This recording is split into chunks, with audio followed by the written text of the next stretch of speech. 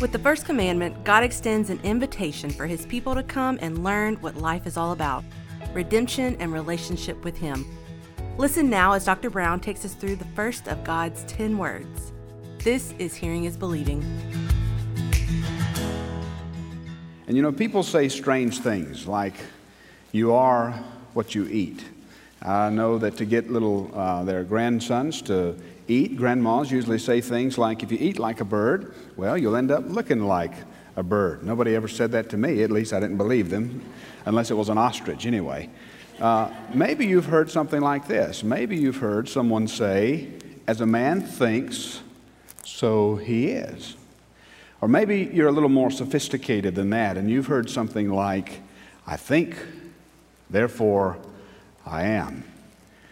But the Bible says over and over again, listen carefully, you are what you love. Over and over again, the Bible tells this story.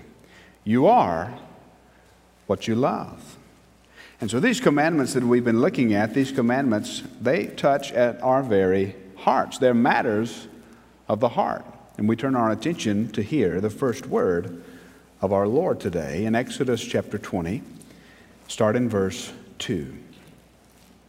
I am the Lord your God who brought you out of the land of Egypt, out of the house of slavery. You shall have no other gods before me. Would you pray with me this morning? Thank you for the time of worship we have had, Lord, to lead us into this moment of worship. Help us to understand your word in Jesus' name. Amen. Now, I want to give you 3 quick truths this morning, 3 truths. Hopefully you're writing them down. Number 1, from the first word, we'll learn this. Number 1, God redeems us to walk with Him. God redeems us to walk with Him. Notice the way the first word begins. I am the Lord. That's His covenant name there. That's the Tetragrammaton. It's probably all capitalized in your Bible. That you can read that capitalization in the Hebrew is Yahweh. I am Yahweh, your Elohim, your God, who brought you out of the land of Egypt, out of the house of slavery. And so the first word, He reminds them of redemption. Now, this is our 3rd week in our series of studying the 10 Commandments, and for 3 straight weeks on the study of the 10 Commandments, we have seen that these 10 words are properly understood only through the lens of redemption. You and I can only hope to live, or the only hope that we have to live up to the standard that is set before us is through God's action on our behalf. And that's exactly what redemption is. Redemption is God's action on our behalf. For example, look back just for a moment in Exodus chapter 19. Look, for example, in verses 3 through 6, especially at verse 4. We learn that these commandments flow from redemption. And so God reminds them of how He redeemed them, bore them on eagle's wings, took them out of the house of slavery, out of Egypt. He reminds them in chapter 19. And as He's standing before them, as He is ready for them to receive His words, here in Exodus chapter 20, He reminds them again of redemption. Redemption. And God acts on our behalf. And then He extends the invitation for us to experience what life is all about. And living is all about, listen carefully, having a relationship with God. That's what it means to live. You and I are made in His image. We're made to have fellowship with Him. We're made to walk with Him. We're made to commune with Him. Relationship with God is what life is all about. Now, some of you might be objecting, and you say, that sounds a lot like I've got my guide with me, and I've looked back. You gave us that same point or something like it last time. Redemption, you say. Why are we talking so much about redemption? Aren't these the 10 commandments? Aren't these the 10 rules? Isn't this a list of do's and don'ts? Give us the rule book, some of you might say. Tell us about something a little more practical. And how quickly we forget. We who have received redemption, how quickly we forget that there is a fountain filled with blood, drawn from Emmanuel's veins, and sinners plunged beneath the flood lose all their guilty stains. Ere since by faith we saw the stream, His flowing wounds supply.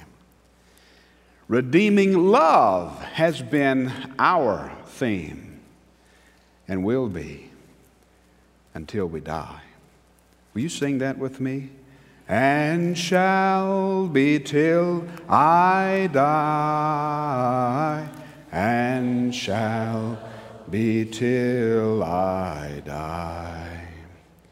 Redeeming love has been my theme, and shall be till I die. You and I can never get past redemption. It's all about redemption. We live because Christ has redeemed us. He has redeemed us to Himself and given us life. A dead man can't walk with God. A slave is not free to walk with God. We were dead in our sins until He redeemed us, and He caused us to walk with Him. We were slaves, listen to this, we were slaves to sin, and now through redemption, we're no longer slaves. We're sons and daughters. But notice the emphasis of the text. Notice what the Bible says. Redemption is something that the Lord has done. I am the Lord your God, your God. He makes this personal. He speaks right to their hearts. He Himself has redeemed them. He has purchased them. He Himself, don't miss the emphasis, He Himself has done it. And this is exactly what they needed most. They were slaves without hope, and then God stepped in miraculously and redeemed them.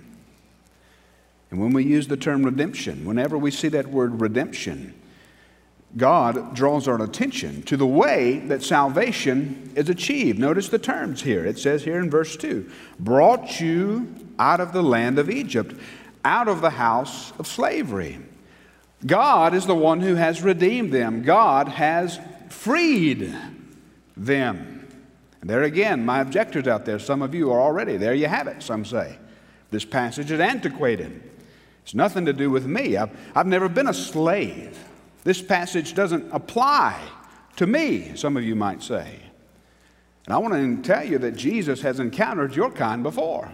Jesus has encountered your type before. John records a time when Jesus told a group, the truth will set you free. There was a group of Jews who spoke up when Jesus said the truth will make you free. And they said this, we are offspring of Abraham. We've never been enslaved to anyone. They must have forgotten Egypt. They must have forgotten the Exodus. They must have forgotten the exile. And then Jesus gets right at the heart of the matter, and He says this, truly, truly, I say to you, everyone who practices sin is a slave of sin. Anyone out there practicing sin today? The Bible says if you're a practicing sinner, then you're a slave. God has freed His people from the bondage of Egypt. And then He frees them and He takes them to the mountain. And it's from the mountain that He prepares them for eternal redemption, the purchase of blood. Jesus gets right to the heart of the matter. God took His people out of Egypt, and now He will go through great lengths to take Egypt out of His people. He took His people out of Egypt. Now He's got to take Egypt out of His people. And how's He going to do that? Well, He's going to tune their hearts to sing His praise. And the way that He tunes His heart to sing their praise, or we should say the melody of the praise of God, is the 10 words that you and I have before us. These words are life. These words are freedom. Now, don't approach the 10 Commandments like the attitude expressed in Psalm chapter 2, as if God were freed his people by Egypt, only to enslave them with a worse type of enslavement through giving them these 10 commandments, as if God released the bonds of Egypt and then put his own bonds on them. Don't approach the 10 commandments like Psalm 2. Listen to what Psalm 2 says. Why do the nations rage and the peoples plot in vain? The kings of the earth set themselves, and the rulers take counsel against the Lord and against his anointed. And listen to what they say. Listen to what they say. The nations are raging. Listen to what they say. Let us burst their bonds apart and cast their cords away from us. They think that God is keeping them from something. God is not keeping us from something by giving us these commandments. If you believe he is, if you believe that these commandments are an example of God keeping you from something, then you are believing the old lie of the garden. And what was the old lie of the garden? Did God say? And that deceiver will come to your ear and to my ear, and he'll whisper that all of our lives. Did God say? And if that isn't enough, if you're convinced of what he said, then the lie will twist what he said. The serpent says, you won't surely die. For God knows that when you eat of this fruit, you'll be like him. God's keeping it all for himself. He's keeping you from life. But by giving us these commandments, God is not keeping us from life. Listen. He's keeping us alive. He's the Creator. And as the Creator, he has the right and obligation to prescribe life. What does it mean to live? Just ask God. He'll tell you. You get a glimpse of what it means to live by looking at the 10 commandments. Life means walking with him, listening to him, obeying him. And anything outside of his life, listen, anything outside of his life-giving words is death and dying. Walking with God comes through redemption, which leads us to our second point this morning. Number 2, God reveals himself through redemption. I am the Lord your God, he says. In other words, I am unrivaled. There is no one like me. I introduced my kids just the other day, and Tom and I were talking about our eclectic taste of music, or rather, we were talking about his eclectic taste of music in our staff retreat. And so I'm going to introduce a little bit of my, I don't know if it's eclectic or just silly, but anyway, I introduced my kids to that old song, anything you can do, I can do better. I can do anything better than you. No, you can't. No, you can't. On and on and on it goes. And my little girl is convinced at the end of the song, if you've not heard it, go YouTube it or Apple Music it or whatever you do to it, go find it. My little girl is convinced that the lady wins. Of course, Ezra and Titus, they're convinced that the man wins. But the whole point of the song is to demonstrate who's better than the other. And God, he comes through the Exodus and he puts his power on display. And the way that he puts his power on display is through redemption in our fallen state. He demonstrates his power. God reveals himself through redemption. And our condition as fallen creatures, you and I can only know God through redemption. And thankfully, he redeems. What does it mean by saying he redeems? It means that he who is high and mighty, he comes to our depths. He comes to our grave to save. And we cannot know God. Consider this. We cannot know God apart from a cross. You cannot know God except through a cross. God reveals himself through redemption and through the Exodus. He puts his redeeming power on display, and the backdrop of his redemption is the false idols of hope the Egyptian society worshipped. The Nile, where Osiris brought life from, was turned into blood. He has no rival. Heqet, the frog-like Egyptian goddess of fertility, was revered. The Egyptians, they wouldn't even kill a frog. But God overflows the land with frogs, and then He kills them by the thousands. He has no equal. God puts the Egyptian gods of fertility, crops, livestock, and health in His crosshairs and brings them to nothing. There is no one like Him. And in the 9th and 10th plague, God singles out the mighty Ra. He is the God of the sun and life. And so what does God do in the 9th and 10th plague? He causes darkness to fall on the land, and then death descends on the firstborn. And the Bible says that there was a cry in the land of Egypt such as there never has been, nor will there ever be. And there is this God saying, "To whom will you compare me?" 10 plagues. An outstretched arm, demonstrating that He is mighty to save. Each one of those saying with convincing proofs, "I am the Lord your God." And then He says, don't give yourself to idols. Instead, worship me and me alone, because only this God is worthy of our worship, because only He can create life. Only He can redeem what was dead and make what was dead live again. And so from this awesome backdrop comes the first word.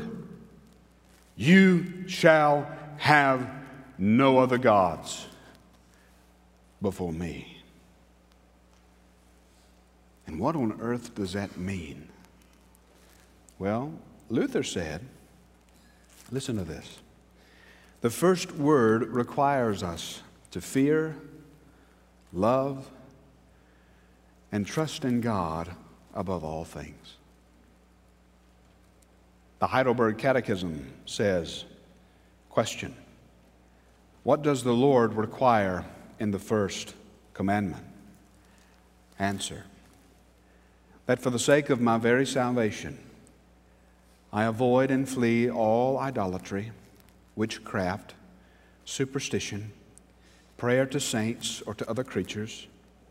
Further, that I rightly come to know the only true God and trust in Him alone. Submit to Him with all humility and patience. Expect all good from Him only. And love, fear, and honor Him with all my heart. In short, that I forsake all creatures rather than do the least thing against His will.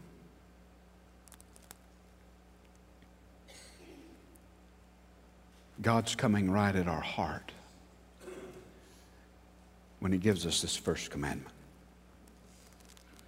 In my studies this week, I ran across Peter Leithart, who says this, and this is a rather extended quote, but it's worth every ounce that I give you this morning. Peter Leithart. He gets right to the heart of the first commandment, and listen to what he says.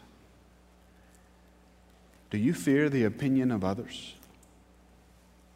Are you paralyzed by worry about how your father or mother will evaluate you? You set up an idol, a substitute judge, public opinion, a perfectionist father, a hypercritical mother. Have you ever thought, if only we had a bit more money, our lives could be happy? If only I could get a better job or enjoy a flawlessly decorated home, life would be good. You're looking to a counterfeit savior, money, success, velvety comforts. Leithart continues, when you're cornered, do you lash out and blame others? Do you have so much trouble admitting your sin that you scapegoat your wife or husband? your parents, or children? Do you flagellate yourself for your failures or perceived failures? You're an idolater, dumping sins on scapegoats or treating yourself as a gimcrack or flimsy Jesus. Whose imperatives, Lightheart asked, do you obey? Does the voice in your head come from advertisements, popular songs, YouTube, or Netflix shows? Who is your true Lord? Not your professed Lord, but the one who actually speaks with authority in your life. If the voice in your head says, do this, but the voice at Sinai says, don't, which do you listen to? When you silence the Lord's voice, you've deafened yourself because there's an idol in your ears. And the idol wouldn't have gotten to your ear without first being in your heart. Number 3 this morning, God requires our obedience. God requires our obedience. And the reason, we must give Him our whole heart. Look at the lengths that He has gone to save us. He has moved heaven and earth to show us Himself. He is worthy. As a preacher used to say, if I had 10,000 lives, I'd give them all to Jesus. Wouldn't you? But you only have one. Oh, if we had 10,000 lives, would we struggle with giving Him just one? He wants every part of you. He wants your whole heart. He must require our absolute obedience to Him, because He is Yahweh. Who will you compare Him to? And this God, who is incomparable, has set His affections on you. This God has redeemed you, called you by your name, and invited you into fellowship with Him. He comes at just what we needed the most. He comes to capture our hearts. It's one thing, again, to get the people out of Egypt. It's another thing to get Egypt out of the people. And our hearts are dangerously predisposed to idolatry. Your heart, my heart, is dangerously predisposed to idolatry. As John Calvin famously said, man's nature, so to speak, is perpetually a factory of idols. Your mind, your heart, is an idol factory. But you know what the real problem with idolatry is? The real problem with idolatry is that we trade images. We trade images. You see, God made us in His image. And as the image bearers, we are to worship and obey. God, He's fashioned us intricately so that we could have fellowship with Him. We find out our meaning. We find out our purpose. We find life, listen, by walking with God. And this is why the first commandment is so important. Because we have marred the image of God on our lives through idolatry. Instead of hiding His Word in our hearts to not sin against God, we hide from God's Word in our sinfulness. And it's in our hiding that we remain blind. It's in our hiding that we remain in the valley of the shadow of death. It's in our hiding that we remain fearful.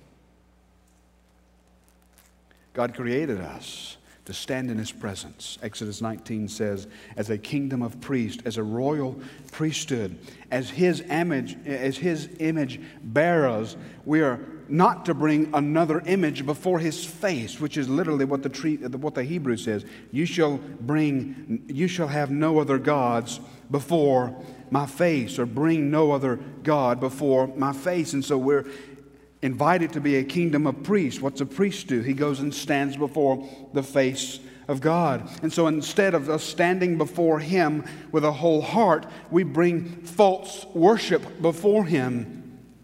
And when we violate that first commandment, we demonstrate that we are double-minded, James would say in chapter 1 and verse 8, and unstable in all of our ways.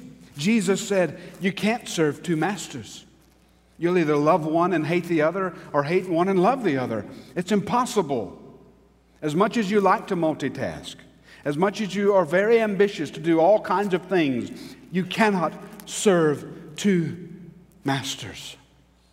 You see, the reason that you can't is because God created your heart large enough for Him alone. Only He can fill the largeness of your heart, and we can try to fill the cracks in our heart with other things. But you know what? When God shows up, He exposes the fault lines.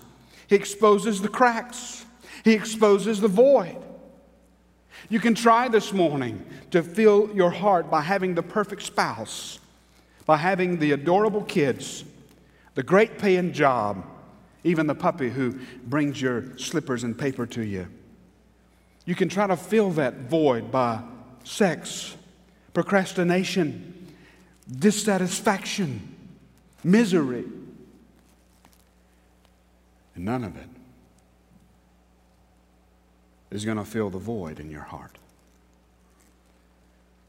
It was Augustine who said, God has created us for Himself,